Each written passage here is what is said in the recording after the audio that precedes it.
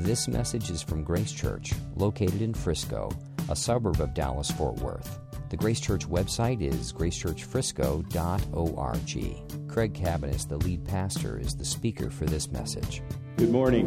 You can take your seats for a moment, because this morning as we sang this musical version of the Creed, we are going to have some folks publicly confess their belief in Christ through baptism. And that is always exciting.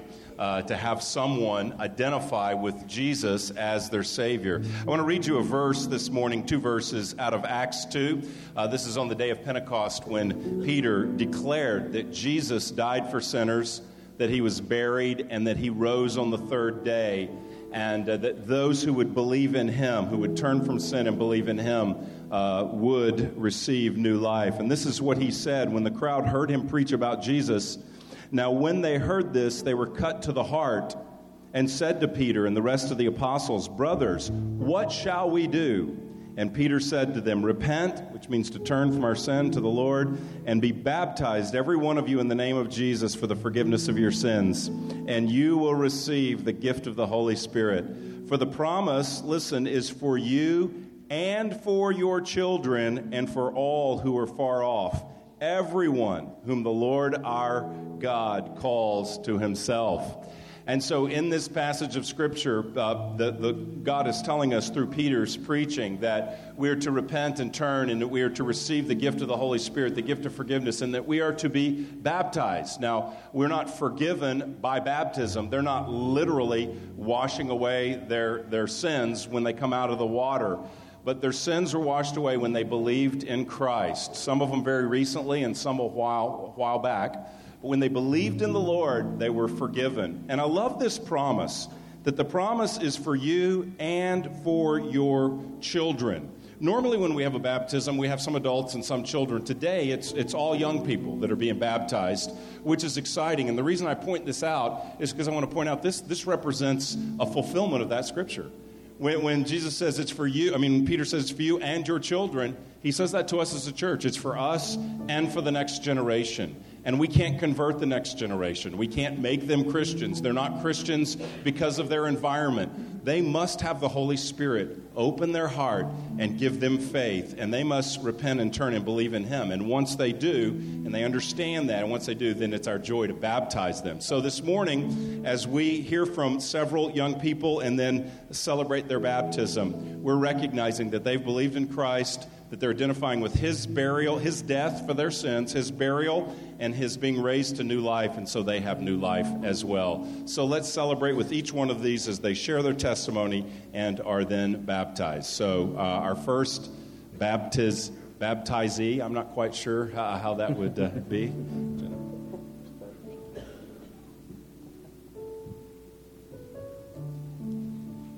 My name is Jenna Seachman.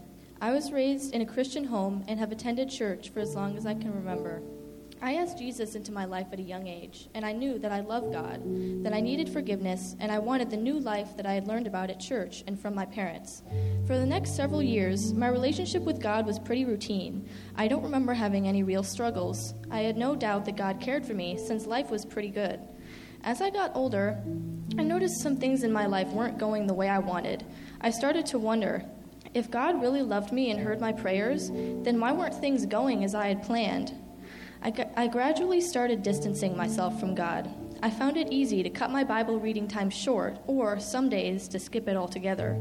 Praying wasn't a priority because God didn't really hear me anyway. My schedule was becoming more busy after all, and I didn't have as much free time. I allowed excuses to distance me further and further away from God, and gradually I became more unpleasant to be around. My mom noticed the change. After we talked, she said she thought that I was being a fair-weathered friend to God. It seemed that God was only good and worthy of my attention as long as he was answering my prayers exactly as I wanted and when I wanted. When any difficulty arose, I gave him the cold shoulder. At first, I dismissed my mom's suggestion, but when I was alone, I wondered if she was right.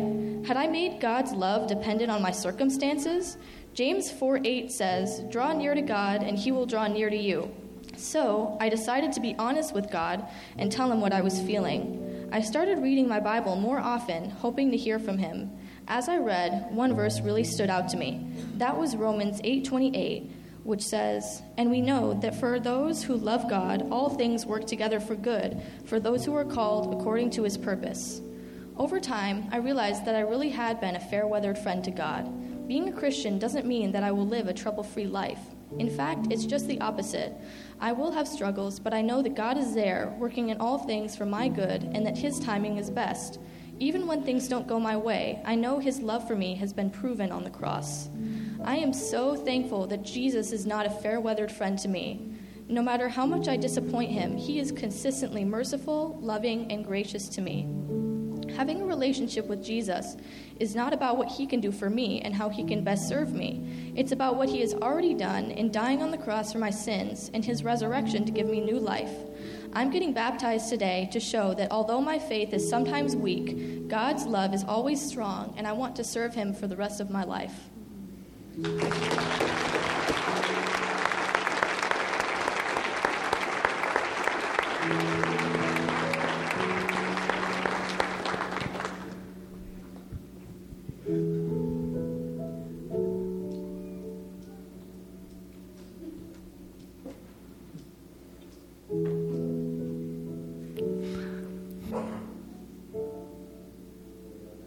Are we on now? We're on now. Sorry, Jenna, that's a bit anticlimactic. But you're gracious. Jenna, based on your profession of faith in Jesus, it's our joy to baptize you, our sister, in the name of the Father, and the Son, and the Holy Spirit. You're buried with Christ through baptism and raised to walk in newness of life.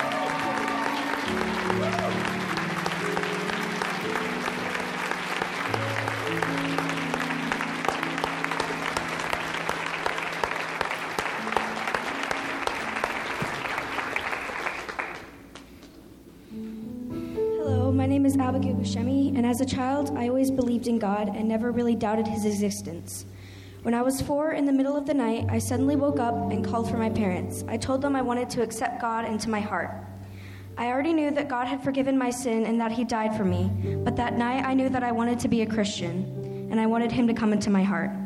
From that point on, I never really doubted that God was real. Whenever I saw the baptisms at church, I always heard them say things along the lines of, I had my doubts about God, and through one big moment, for this specific reason, I realized that all my doubts were wrong and that he was truly real.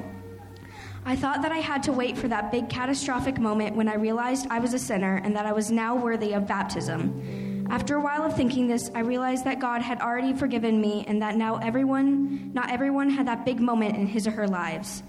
I know that there are going to be hard times ahead, but I want to get baptized now because I want to have today as a marker in time that I can go back to and remember when I am having hard times, so that I can remember the path that I chose and not to stray from it.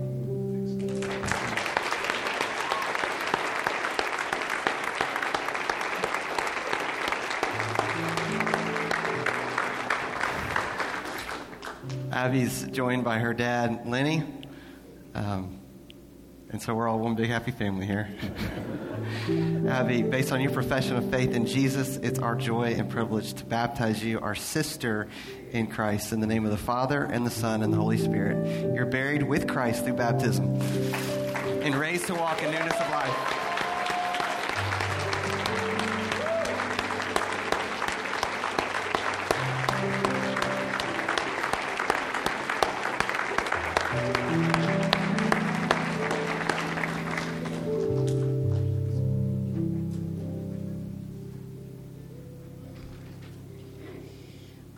Everyone, my name is Kylie Hallmark. Most of my life, I thought little of the Lord, and I struggled with patience, self-control, and more. For example, I have struggled with showing kindness and love to my younger siblings, and just being that good big sister I have always wanted to be, and I still do. Last year, I began to experience some struggles in life. It was difficult to bring myself to believe that God is who he says he is. As time passed, I began to feel lonely, lost, and scared. I was scared that I wasn't saved, I dreaded the thought of eternity in hell, and I feared God's wrath, which was what I rightly deserved. The holidays that year arrived, and as Christmas came, I prayed hard, for I desperately wanted the gift of God, to be saved and to believe. On Christmas Day, I awoke feeling as if a great burden had just rolled off my shoulders, and that day, I knew God was really there. that he died for me and that I'm saved because of Jesus. The next time I went to church, I sang at the top of my voice because I was so grateful that God had saved me. And I listened to the sermon with much interest, for I was thirsty for God. The Lord has blessed me with the Holy Spirit, and he helps me with everything I do. God has transformed me, and I am a new person. My parents have noticed great differences in how I act and in what I do, but that is all God. I am a sinner God has saved because Jesus died in my place.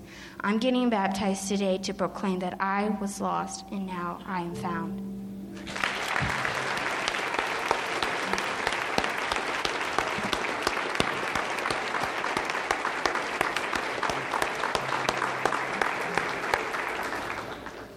Kylie, based on your profession of faith in Jesus, we baptize you, our sister, in the name of the Father, and the Son, and the Holy Spirit. You're buried with Christ through baptism and raised to walk a new life.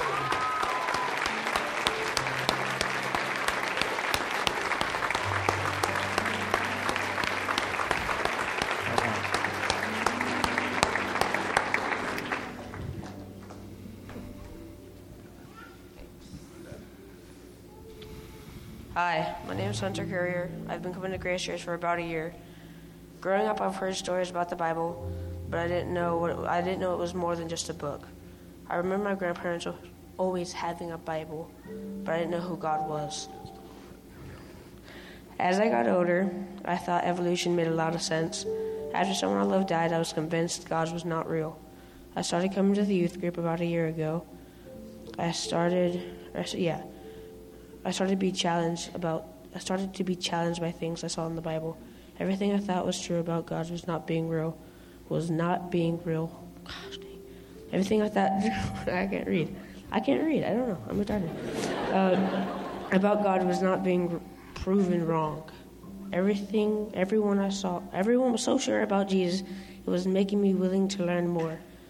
At the Rise Up weekend, my mind was convinced.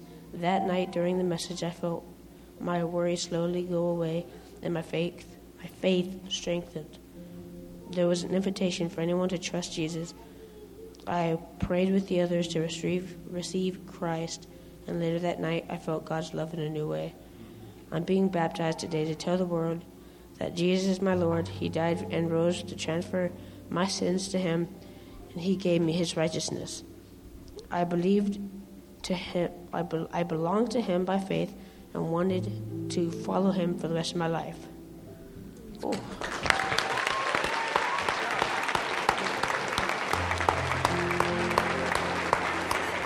job, buddy. Sit right up here.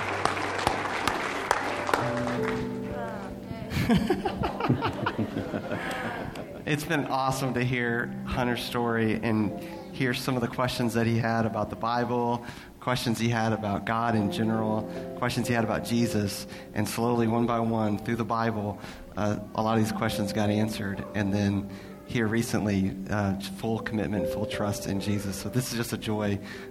So based on your profession of faith, Hunter, it's our joy to baptize you, our brother, in the name of the Father, and the Son, and the Holy Spirit. You're buried with Christ through baptism and raised to walk in newness of life. If you could open up to Genesis chapter 2. Genesis chapter 2.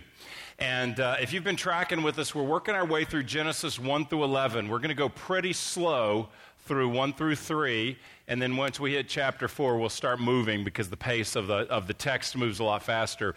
What I'm going to do today is exactly what I did after chapter 1. We went through chapter 1 verse by verse, and then I went back and slowed down and looked at one particular section about the creation of man. And today, we've already looked at Genesis 2, 1 through 17. But today I'm going to look at Genesis 2, 15 through 17. So I'm going to look a little specific, and I'm going to kind of look at what have we read so far about work. That's what I'm going to talk about today, your job, God and your job. So let's read Genesis 2, and then we'll jump in. Genesis 2:15. The Lord God took the man and put him in the Garden of Eden to work it and keep it. And the Lord God commanded the man, saying, You may surely eat of every tree of the garden, but of the tree of the knowledge of good and evil you shall not eat, for in the day that you eat of it, you shall surely die. Let's pray. Lord, we pray that as we read your word today, as we open this up and as we look at what you communicate, even in these first 2 chapters of Genesis, we pray that you would speak to us. Lord, we are people that need a vision for our lives. Lord, there's some of us in the room right now that lack purpose and direction and, most importantly, faith towards you. Life is just routine and empty for us. And we pray, Lord, that you would expand our hearts and minds with a great and a grand and a glorious vision for our purpose and for our ability to bring you honor. So, Lord, I pray that you would redeem our understanding of work, that you would transfer our vision of things we think are mundane to be able to see them with the glory that you have designed for them and for us. Lord, we pray that you would teach us how to commune with you in our work and how to worship you through our work and how to steward the gifts and opportunities and responsibilities you've given us. And most of all, show us Jesus, Lord, who is at work in us. And we pray that by your Spirit, you would be working on our hearts today and on our minds. Speak to us in Jesus' name. Amen. Amen. Well, the passage I just read to you, one author said this about verses 15 through 17. He said there's 3 things in verses 15 to 17 that are our life. I mean, you find a lot of life in verses 15 through 17. 1, there is vocation or work. 2, there is permission. You may eat of every tree in the garden. And 3, there is prohibition. You may not eat of this one tree. So the author said there's vocation, there's permission, and there's prohibition. And the church hasn't done real well handling this. Because usually the way the church, and I'm part of the church, I'm not saying out there, in here, usually the way the church handles the Genesis 1 through 3 narrative is you get almost nothing about vocation. You get a little bit about permission, and you get a ton about prohibition. It's all about the God who said you can't. And that is really an imbalanced understanding and reading, and I'm committed that we not be that church. We may have been, I don't know, but I'm committed we not be that church. That we not be the church that everyone is aware only of prohibition and misses, first of all, the open, gracious invitation that God gives to Adam to enjoy all of the garden, all that he provided. God is a great provider and calls us to enjoy his provision, and you can't glorify God if you don't enjoy his gifts. There's nothing spiritual or righteous or holy in denying the things that God has provided and celebrating them. There's a lot of self-righteousness in that, but there's not biblical righteousness. And we're uncomfortable with that, but the garden was a garden of yes and a tree of no. A garden of yes and a tree of no. So we want to understand the prohibition, and we're going to spend a lot of time on it. We're going to talk about the doctrine of sin in some detail in chapter 3. But before we get there, let's look at what he says about life. There's calling, vocation. There's permission. That's what you're to do for the glory of God with your life. And there's prohibition. There's what you are to avoid. So today I want to look at just this first one, the issue of work. Now, I know the typical line when I say I'm going to preach on work, there's always a class clown who's going to say to me, oh, why is a preacher talking about work? You only work 1 hour a week. And so what do you really know? And so in my less charitable moments, what I want to say to that guy is that my full-time job is to help and equip you grow and become more like Jesus. And right now, I can't think of a harder job on the planet. And there aren't enough hours in the day for me to do that job. So thankfully, that's the Holy Spirit's job. But I would never say that because I'm a loving pastor and really care for everyone, and even the sarcastics. And so I would never say something like that, but I just did. So, but I want to talk about your work, and really the distinction I would like to make today is that your work and my work really are not different at the heart of them at all. So what do we mean by work before we look at this? What I'm thinking about, we could talk a lot about different kinds of work. We could talk about service in the church. We could talk about your role in marriage. We could talk about your role as parents. We could talk about volunteer work. But what I want to talk about today is primarily where does most of your time go? So if you're a student, that's your primary job. You may have a part-time job as well, but that's your primary job. If you're a stay-at-home mom, that's your job. That's your primary job. So everything I'm saying today applies to you. Everything I'm saying to the student applies to you. If you work part-time or full-time outside, in the marketplace or work from your home, whatever it is, that is what I'm talking about. So let's look here in the first couple chapters and see what we learn. Here's the first idea, the first truth in Genesis 1 through 2. God works. It's the first truth. God works. Look at the first verse of the Bible. In the beginning, God created the heavens and the earth. Now, look at chapter 2, verses 1. He creates, chapter 2, verse 1, thus the heavens and the earth were finished, and all the host of them, and on the seventh day God finished his work that he had done, and he rested on the seventh day from all his work that he had done. The first thing we learn about God in the Bible is that he's a worker. We learn other things. He's eternal. He's there. He's the creator. We learn other things. But the first thing we learn in verse 1 is that God's a worker.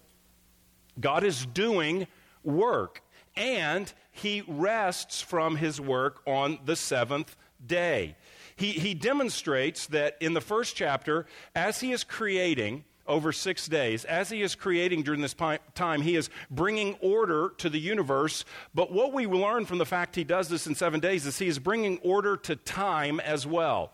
He is ordering time. That's one of the primary lessons to learn from the chapter, which is actually, I think, more important than the length of the days, is to understand what is it God is, why is he acting in this time period this way? Because he could have snapped his fingers, spoken, and everything was existed. But he is ordering time, and he is teaching that we are to work 6 days, and we are to rest a seventh day, following his model. And we get that in the law in Exodus. He actually says that. That's a command that the Sabbath day is holy. It's actually a command later, but here it's a pattern. So it is God is one who works. Now, he doesn't just create and go into retirement and not do any more work, because God is still at work. He's not creating like he initially did, but he is still overseeing his creation. Psalm 121 says, he will not let your feet be moved. He who keeps you will not slumber. Behold, he who keeps Israel will never slumber nor sleep. So God is keeping his people, and that's work. Look back at verse 15, which we looked at the beginning. The Lord God took the man and put him in the Garden of Eden to work it and keep it. His work was to keep. Well, who's that modeled after? God, who keeps his people, who keeps Israel, who will not slumber, who will not sleep. So God is working right now, keeping us. Hopefully he's keeping you awake, but he's keeping us right now, and he is working in our lives. So God is still a worker. God works. Number 2, God created us to work. God created us to work. He is a worker. Chapter 1, verse 27. I'm doing a survey of what we've seen so far. So God created man in his own image. In the image of God, he created him. Male and female, he created them. And God blessed them, and God said to them, be fruitful and multiply and fill the earth and subdue it and have dominion over the fish of the sea and over the birds of the heavens and over every living thing that moves on the earth. So we are created in God's image. And when we did a whole message on what that means. But as a reminder, it means that God's relational, and so are we. We relate with God. It means that not only is God relational, but God is that God gives responsibilities to us. We're to take dominion. So by virtue of being an image bearer of God, we are to take dominion over the creation. So we have responsibilities. But there's also resemblance. There are things about us that resemble God, made in his image. Sometimes we say he's the spitting image of his dad to a kid. So in that way, God is rational, God communicates, God thinks, God has moral discernment of right and wrong. So in all those ways, we are in his image, and God works.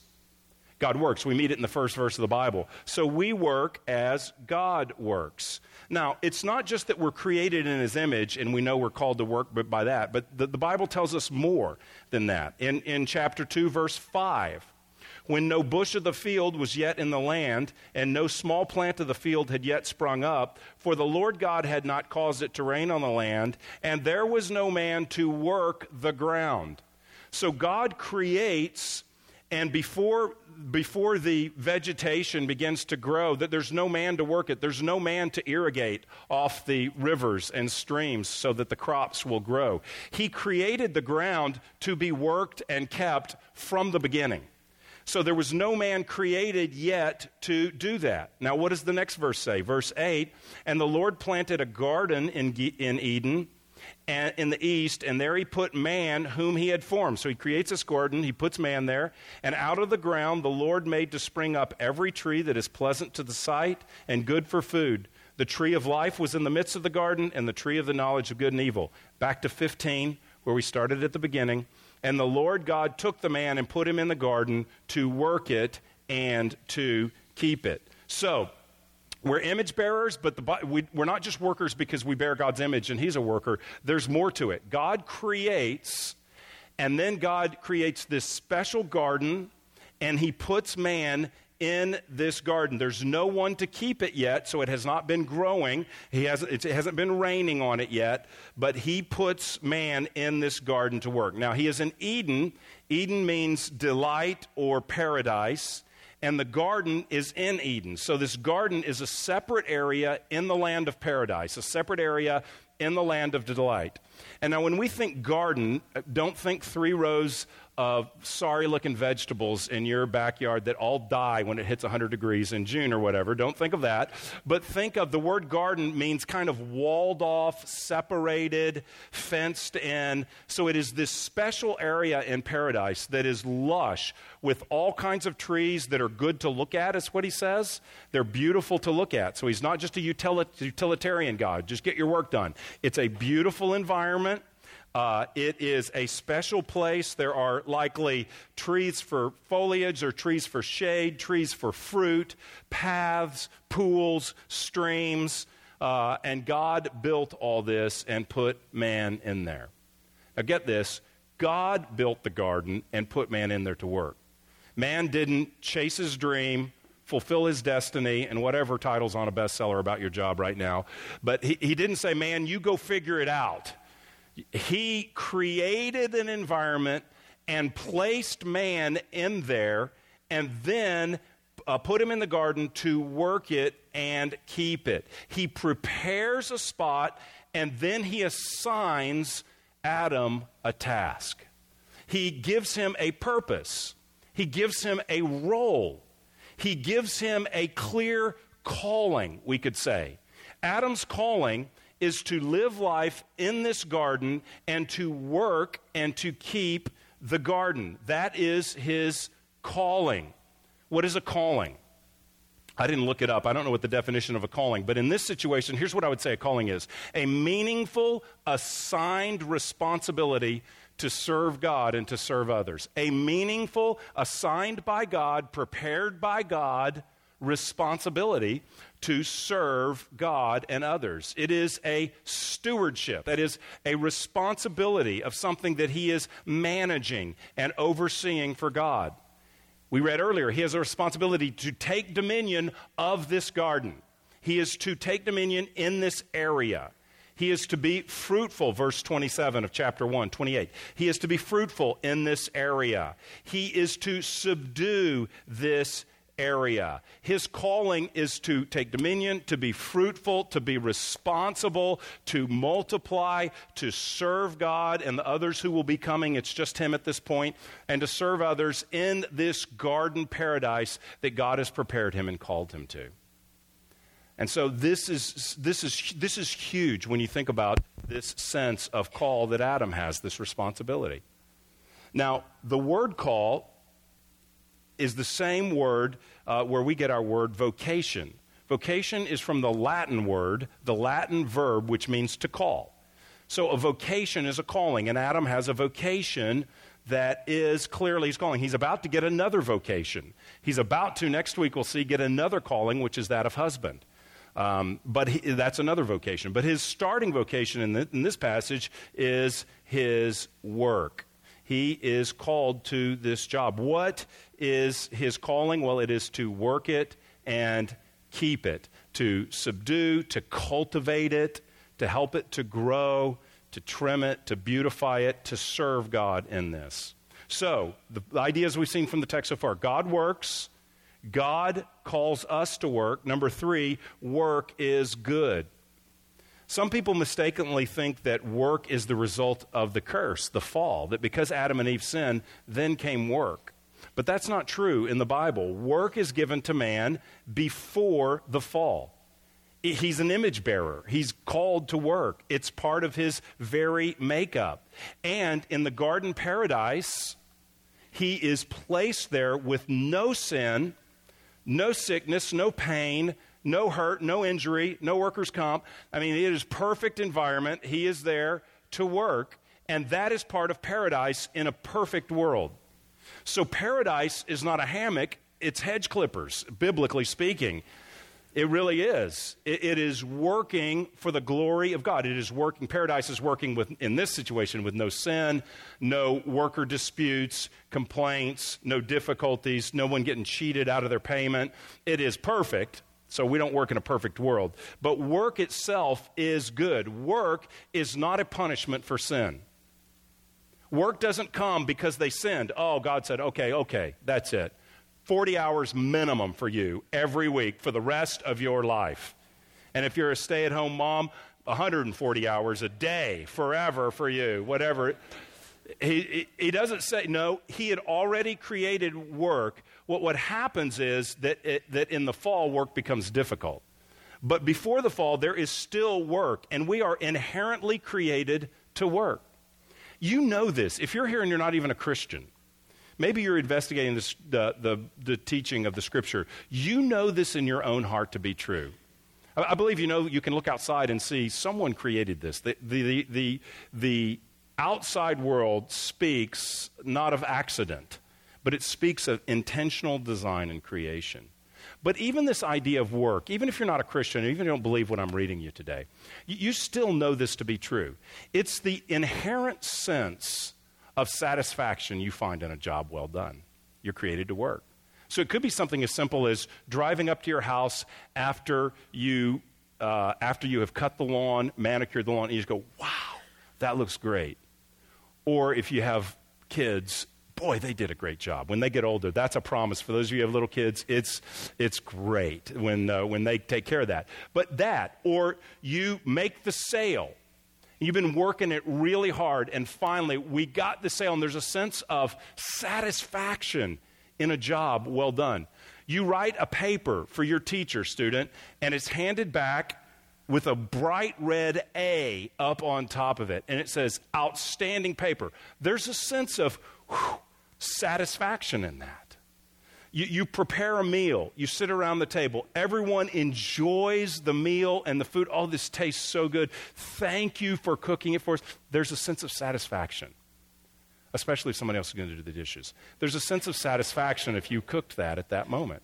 Here's the converse of that.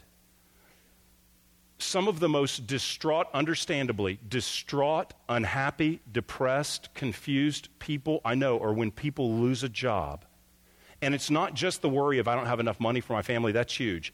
But it's also the feeling of, what am I here for? What am I doing? Just looking for work, just sort of the feeling of, I don't have anything to do. This happens to a lot of retirees who set their whole life so that I don't have to work and I can just sit still. And after about a week or two, they're going crazy. They're going crazy. And I believe there's a time to retire. That is when we're not remunerated for our work. There is a time to retire where you're not paid for your work, but there's never a time to stop working. We're going to be working in heaven, serving the Lord, I believe. So there is always work to be done. The glory of retirement, if things are provided, you're at a good place, the glory of that is you can have more say in what the Lord is calling you to do, how you can use your time, and you can use it in various activities. And you have the joy of making a contribution and no one having to pay you for it, doing volunteer work, serving others. That's the joy of it, investing in your family and various things like that. So, I didn't mean to speak on retirement, different topic. So the inherent sense of a job well done and the sense of purposelessness. If you're a student, you want to get out of school. You are itching. You are counting the days. It is coming. And for many of you, that's really exciting. But by the third week of June, this is what you're saying, I'm bored. There's nothing to do. It's that purposelessness. Same thing. We're created to work. Work is affected by the fall, but here's what happens at the fall. Work becomes difficult. Look at chapter 3. We haven't read the fall yet, but I got to look ahead just to square our thinking on this topic. Look at chapter 3, verse 17. This is after Adam and Eve have sinned, and this is the curse. And to Adam God said, 3:17, because you have listened to the voice of your wife and have eaten of the tree of which I commanded you, he broke the prohibition, you shall not eat of it. Cursed is the ground because of you. In pain you shall eat of it all the days of your life.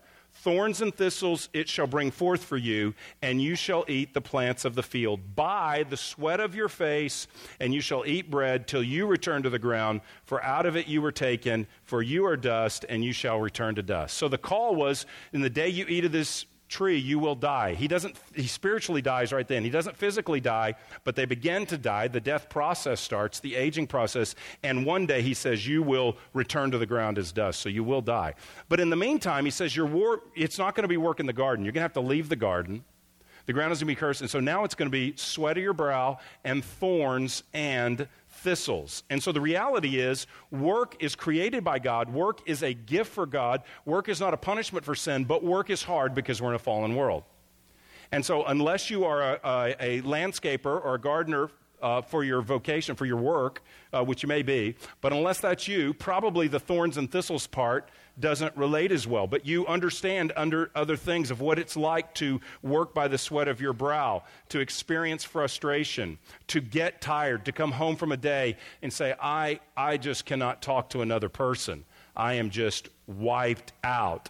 And so the fall affects our work. You don't have thorns and thistles, but people don't show up to the job site that were supposed to be there, and you get blamed. Computers freeze, and you lose your unsaved school assignment.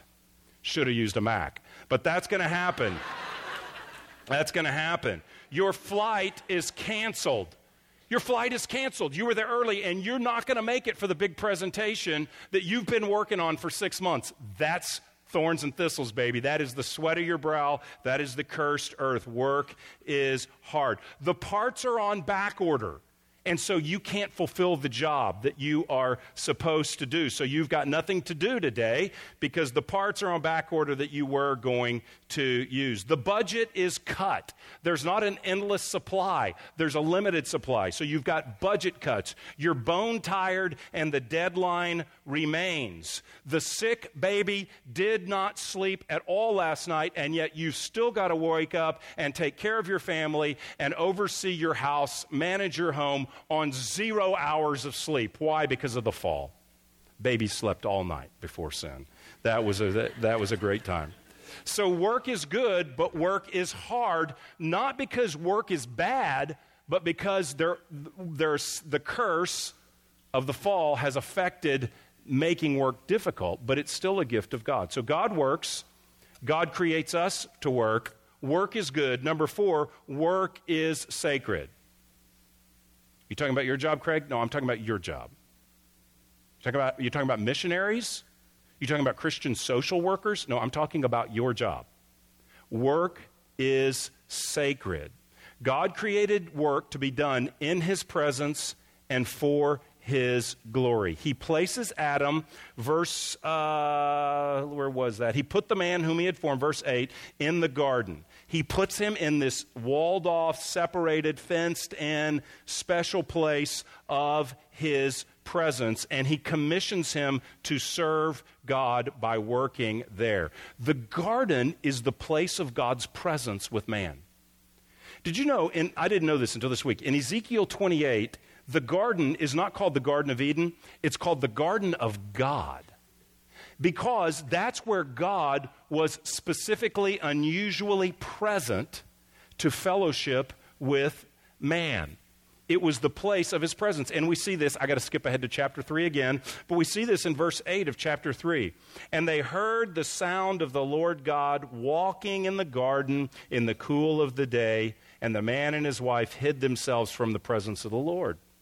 Previously, there was no sin. They did not hide themselves. They hung out in the garden. God came walking in. I don't know how that all worked, but God came walking into the garden. His presence was there. So Adam is communing with God while he's working. He's talking to God. He's maybe getting instruction from God. I don't know if he's getting a punch list. I don't know how it all worked. He was taking dominion, so I think he probably created his own punch list, but I don't know. So he's communing with God in this sacred space, and work is part of that. The garden really functions, if you read further in Scripture, the garden really functions as a place of God's presence, as a temple. Did you know that when the temple was built later, when the temple was built, there are aspects of the temple that are like the garden? So for instance, on the walls of the temple, there was carved open flowers. There were carved palm trees, and the lampstands represented trees as well. And it wasn't just because, well, we kind of wanted to decorate with nature. We're real kind of outdoorsy as Hebrews. It wasn't a design trend of the outdoor era. It was because it reflected the garden. Why? Because once there was sin, they were kicked out of the garden, but God called them to build a tabernacle, and then when they were in the desert, and then later a temple, where his presence was experienced in an unusual way again, especially in the Holy of Holies with the priest. So the priest was in the temple interacting with God. Adam is kind of a forerunner of the priest, serving when God is present in the garden. And I'm not speaking about the doctrine of God's presence, but if I did, we'd see we could run this all through the Bible, that it starts with his presence in the garden, then it's represented in the tabernacle, then in the temple, then Jesus, who is very God and very man, John 1, he comes and God tabernacled in our midst. That's what it is. He pitched his tent in our midst. God tabernacled himself in our midst. And then Jesus dies for our sins. He's buried. He's raised on the third day, and he pours out his Spirit so that his presence now indwells us, the new covenant, and his presence is unusually with us as we gather as the body of Christ, his people. And then one day, he will come back for us. We will see him face to face. We will be with him in what the Bible describes as a new heavens and a new earth. And there is the tree of life in the new heavens and new earth. It goes from garden to tabernacle to temple to the enfleshed presence of God in Jesus to the poured out presence of God in the believer, now you and me, and among the people of God as we worship. And then one day in glory. So this presence of God runs through the whole Bible. We see that. But Adam is, in essence, the temple looks back to him. Now, why am I telling you all this? Is this a message about God's presence, or is it a message about work? It's a message about work, but what I want to make clear here is that Adam, in this sacred environment, in this holy space, he's doing landscaping and gardening work with divine implications. He's doing manual work, but he is acting as a priest before God. The commentator Wenham, in his commentary on Genesis, said this: man's labor in the garden is indeed a kind of divine service, for it is done for God and in his presence. That's the touch point with Adam. We don't work as he did before sin. We have difficulty. Our work's different. But that's the touch point. It is divine service done for God and in his presence. Now, you're talking about pastors? No, I'm talking about you. I'm not talking pastors too. I'm talking about you. That your work is divine service. It is to be done in the presence of God, and that's what work in the Garden of Eden tells us. Now, this is in the New Testament. Colossians 3:23 says, whatever you do, work heartily to make more money. Maybe, you may. Work heartily to get Employee of the Month. You may, I don't know.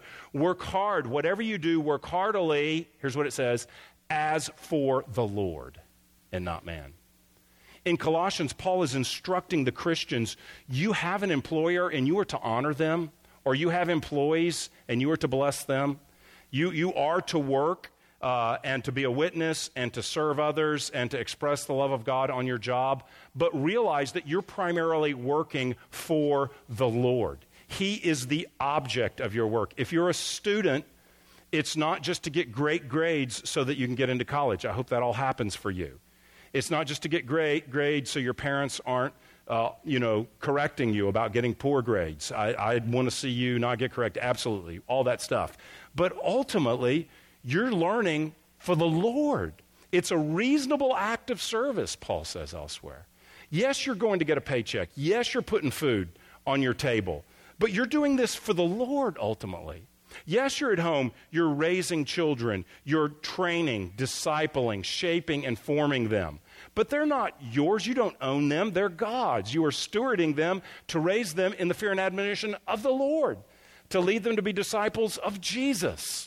So whatever your work is, it is for the Lord. And as people of the Spirit, we do it in His presence. Yes, it's after the fall. We're not hanging out with God in the garden where He's walking in and we're having that kind of relationship. That comes later in heaven and in new heavens and new earth. But we are in communion with God by His Spirit. We are led by His Spirit. We are people of His Spirit. So the idea that we are doing service for God in His presence, that's exactly what you're doing tomorrow morning. It is. And it doesn't feel like the Garden of Eden. I get it. It doesn't. But Jesus is still redeeming our work in the difficulties, in the brokenness, in the physical fatigue, in the frustrations. He's still redeeming it so that we can do it for His glory. It doesn't change the object of our work. It doesn't change the purpose of our work. It doesn't change the intention of our work. The fall doesn't make our work have a different purpose than Adam's. It just makes it difficult. That's the idea.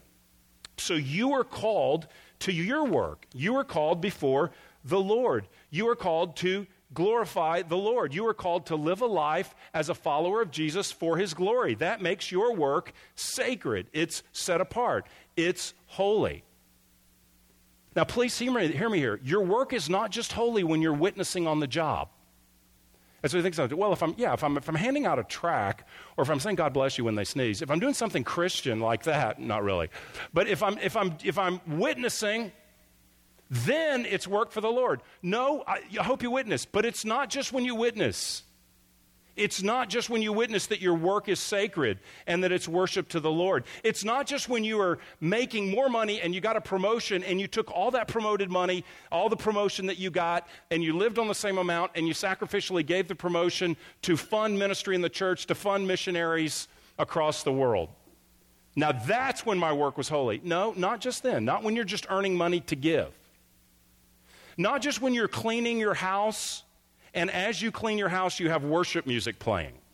Not just then. That can be very helpful. I actually recommend that. But not just when the worship music's playing. When you work, you are created for work. It is your calling. It is your nature as an image bearer. And the work itself, if it's honest work, I mean, obviously there are some jobs that you cannot do for the glory of God if you're breaking the law or something. It's that kind of a job. I think we know that. I don't have to go into all that. But your job, if it's for the Lord, you're set apart to glorify Him through your work. That means your job is not less godly than my job. And what you're doing tomorrow, it's different, but what you're doing tomorrow at 11 a.m. can bring God as much glory as what I'm doing this second. I believe that because that's biblical. We do all our work for the glory of God. We have different jobs. We glorify God in a different way, but the aim of our work is exactly the same. And so when we do our work for God's glory, all that other stuff I mentioned, it comes into play. In a theology of work, we'd want to talk about all that. I'm just talking about the calling to work itself is its means to glorify the Lord. That's what I'm talking about today. But we could do a whole thing on being a witness at work. We could do a whole thing on loving your neighbor on the job. We could do a whole thing about integrity in business and representing the Lord in our character as a reflection of Christ on the job. We could talk about all that.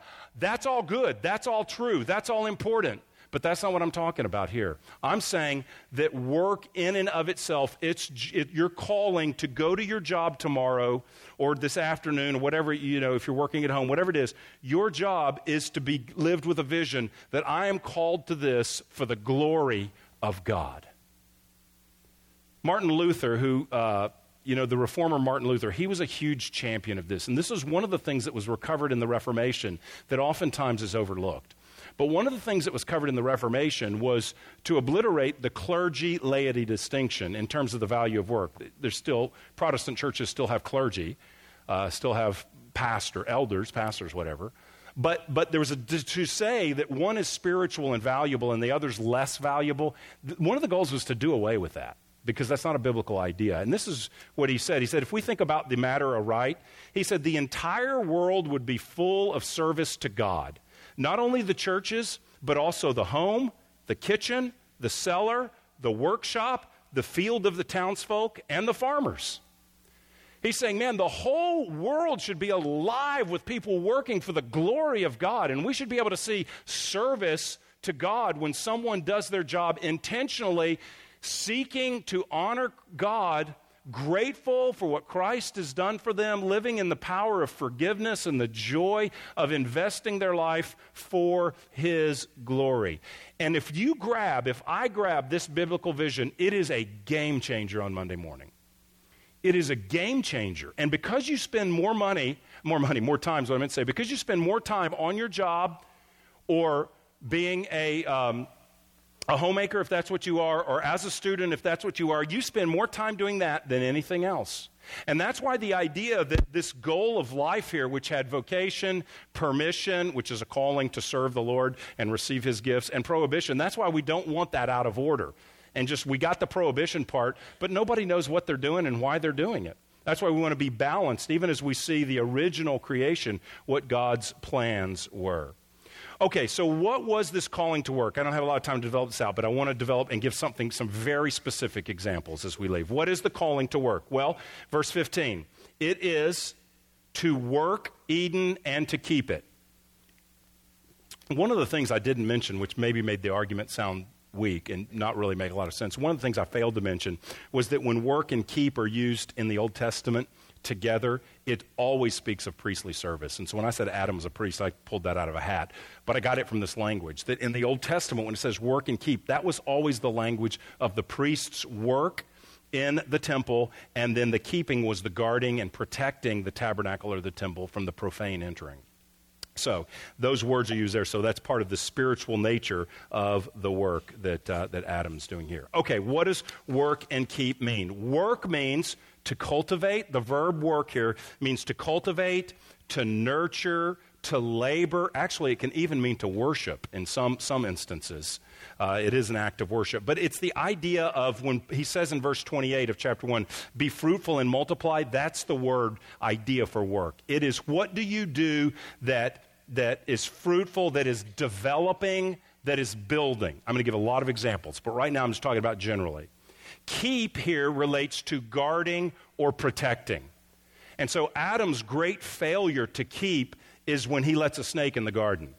He should have been, as the priests were, keeping the profane out of the holy, he should have been looking for any entrance of something like that and should have beheaded a talking snake on first sight. He didn't keep the garden, and that was the problem. He didn't keep. Keep means protect. So work is, what do you do? So here's what Rick Phillips, in a great book, this is for guys, called Masculine Mandate. But in that he talks about work for men or women. This applies. And this is what he says. To work, the verb work here means to labor to make things grow. Nurturing, cultivating, tending, building up, guiding, and ruling.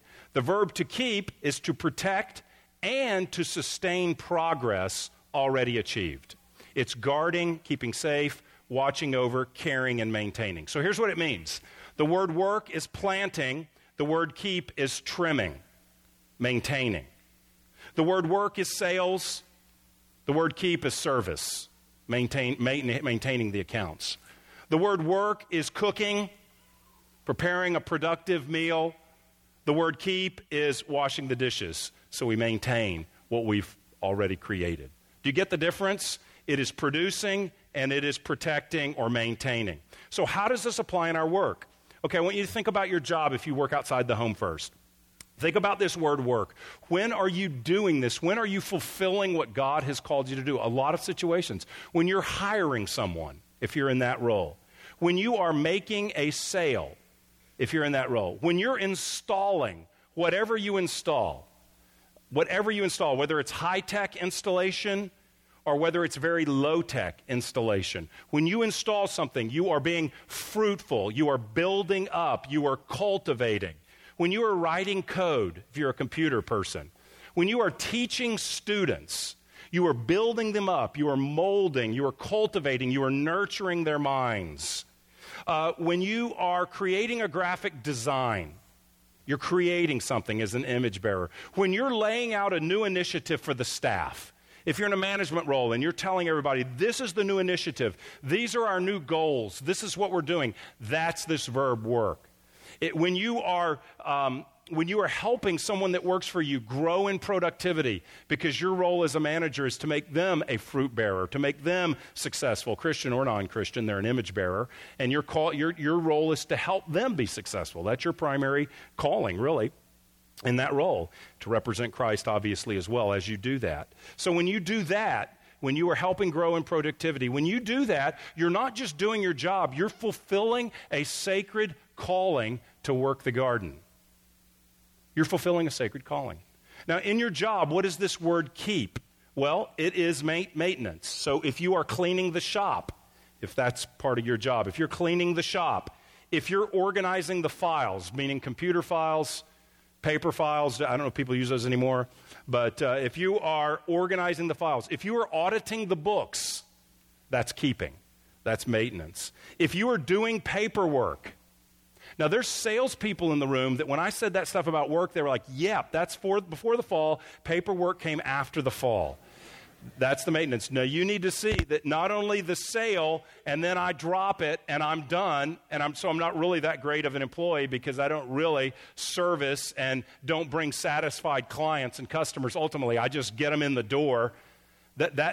Work is the sale, maintaining the sale, and whatever that looks like in your job. That is the paperwork involved, all that's keeping.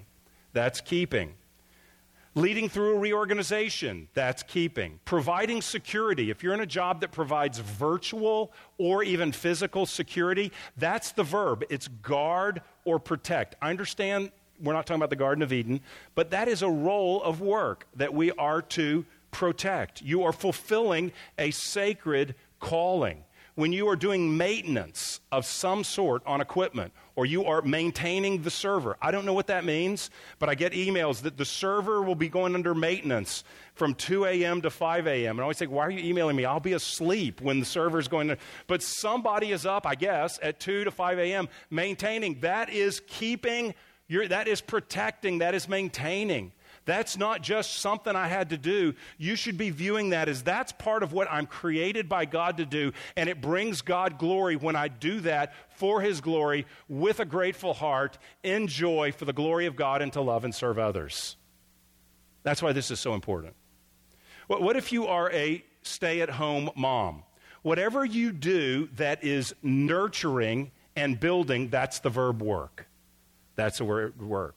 So if you're reading to your child, that's work. If you are playing with your child, when you are preparing a meal, that's what's in view here.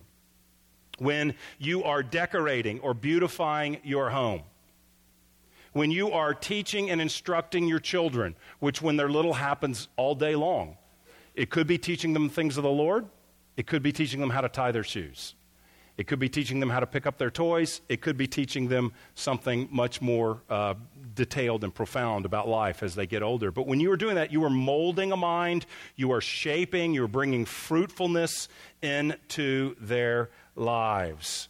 When you are shopping for food or necessities, I said in food necessities. You can talk about that as a couple, what other shopping would count under that. Just make sure if you're staying within your budget, let's say that, and buying what the family needs, that is fruitful. And that is helping your family thrive. That is building up. That is cultivating. That is nurturing as well. So it's not just, I got to go to the grocery store. And I just got to go through and, just do the thing. With zero vision, I dread it. I hate it. Maybe I've got a limited budget. It's such a pain. I don't feel like doing this. Maybe if you don't like it. But no, you are building. You are working. You are shaping lives for the glory of God. You are feeding and preparing. You are doing work that is fruitful so that the home is fruitful and is multiplying. So when you do those things, when you take your kid to piano lessons, because you are helping your child be developed, anything in the level of development, productivity, fruitfulness, and this word can mean worship as well, I said. We're to do that with a heart of worship for the glory of God. When you do that, you're not just driving to piano lessons. You're not just buying groceries. You are working the garden. You are doing what God created you to do. And He is pleased when we do that by faith. What about keeping? If you are a stay-at-home person and you have children in the home, you're changing a diaper. That's maintenance. That's maintenance. Survival. When you are cleaning the home, with or without worship music, you can do that for the glory of God. You are keeping, you are guarding, you are ordering. God orders His universe. You are ordering the home. When you're doing the dishes, that's an example. You are keeping. You know, it's interesting. It used to be called housekeeping. And now that's looked as something that's not dignified. And yet Psalm 121 tells us God is the keeper. To keep is to imitate God. To keep is what Adam was called to do in paradise. We dare not view keeping of the house as a minimized or not a dignified or a highly honored vocation. It's to be a highly honored vocation because it directly imitates God, who is the keeper of Israel and never slumbers and never sleeps. And because it is the very calling. That word is used in the garden. Now, we don't use that word anymore.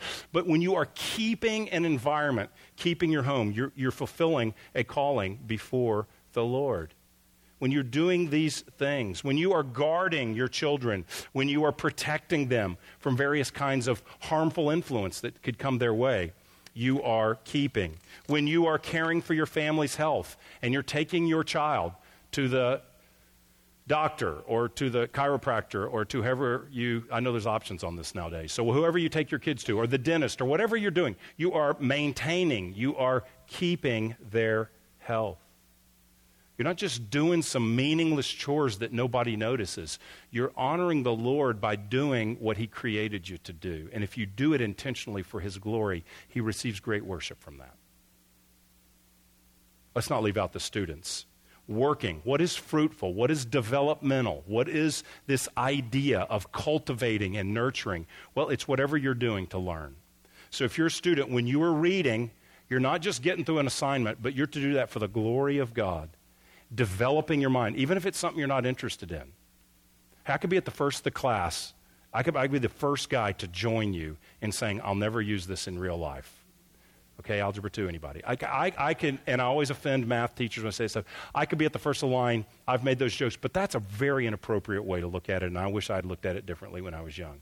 I just look at what's relevant for life. Developing my mind and learning to think logically, even if I don't work equations my whole life, that is developing me so that I can serve the Lord, and it's the task God has given me today. And so by the sweat of my brow and by the thorns and thistles, I need to get in there and ask Jesus to help me and do it for His glory, to worship Him. So whatever you are learning, when you're doing your homework, when you're listening to a lecture in history class, when you're doing a lab experiment in your chemistry class, when you are doing homework, this is work. This is what God created you to do, that verb. When you are creating a work of art, when you are learning a piece of music for choir or for band, when you are learning to throw a curveball, maybe that makes it in there. If part of your school day is playing baseball for your school team, whatever, maybe we could count that. You're learning how to throw a curveball. You are learning, you are working. When you're writing a speech, when you're memorizing lines for the school play, when you're participating in a school service project, all of these are things of cultivating, building, nurturing for the glory of God. How do you keep as a student? When you're reviewing what you've learned. When you're going over your notes, it's maintaining what's been created. It's the trimming of the bushes, or it is, in this case, it is studying for a test. It's preserving and maintaining what you have been exposed to.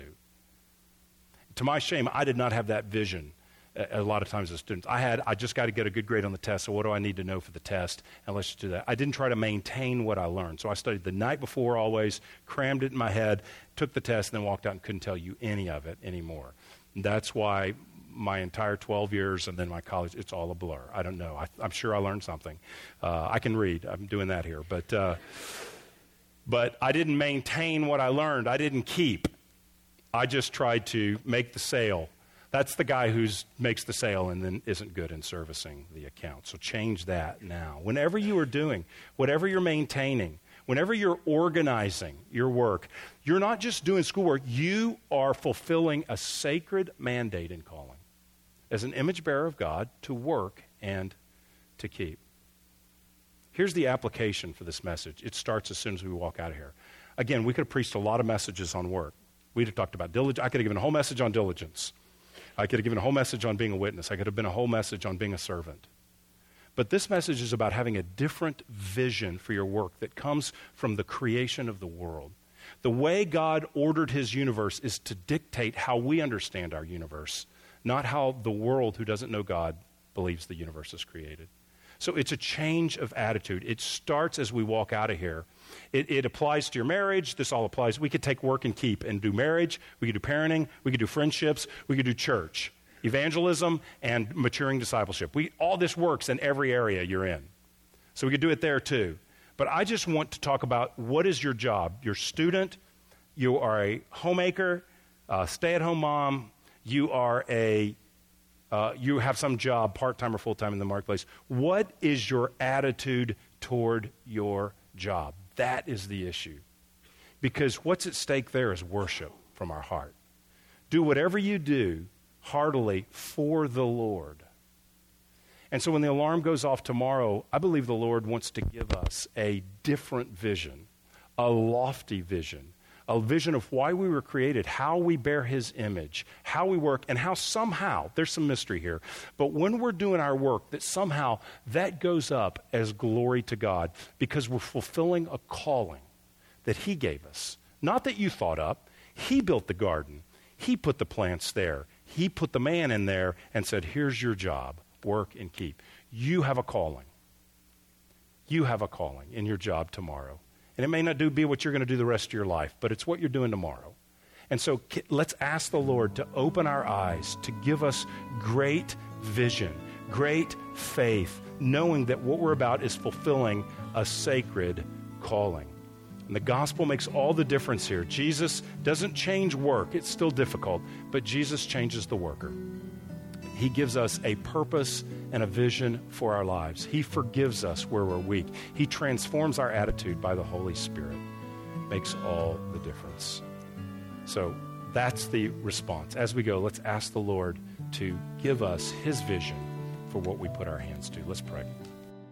You've been listening to a message from Grace Church. For more information, visit our website or write us at podcast@gracechurchfrisco.org.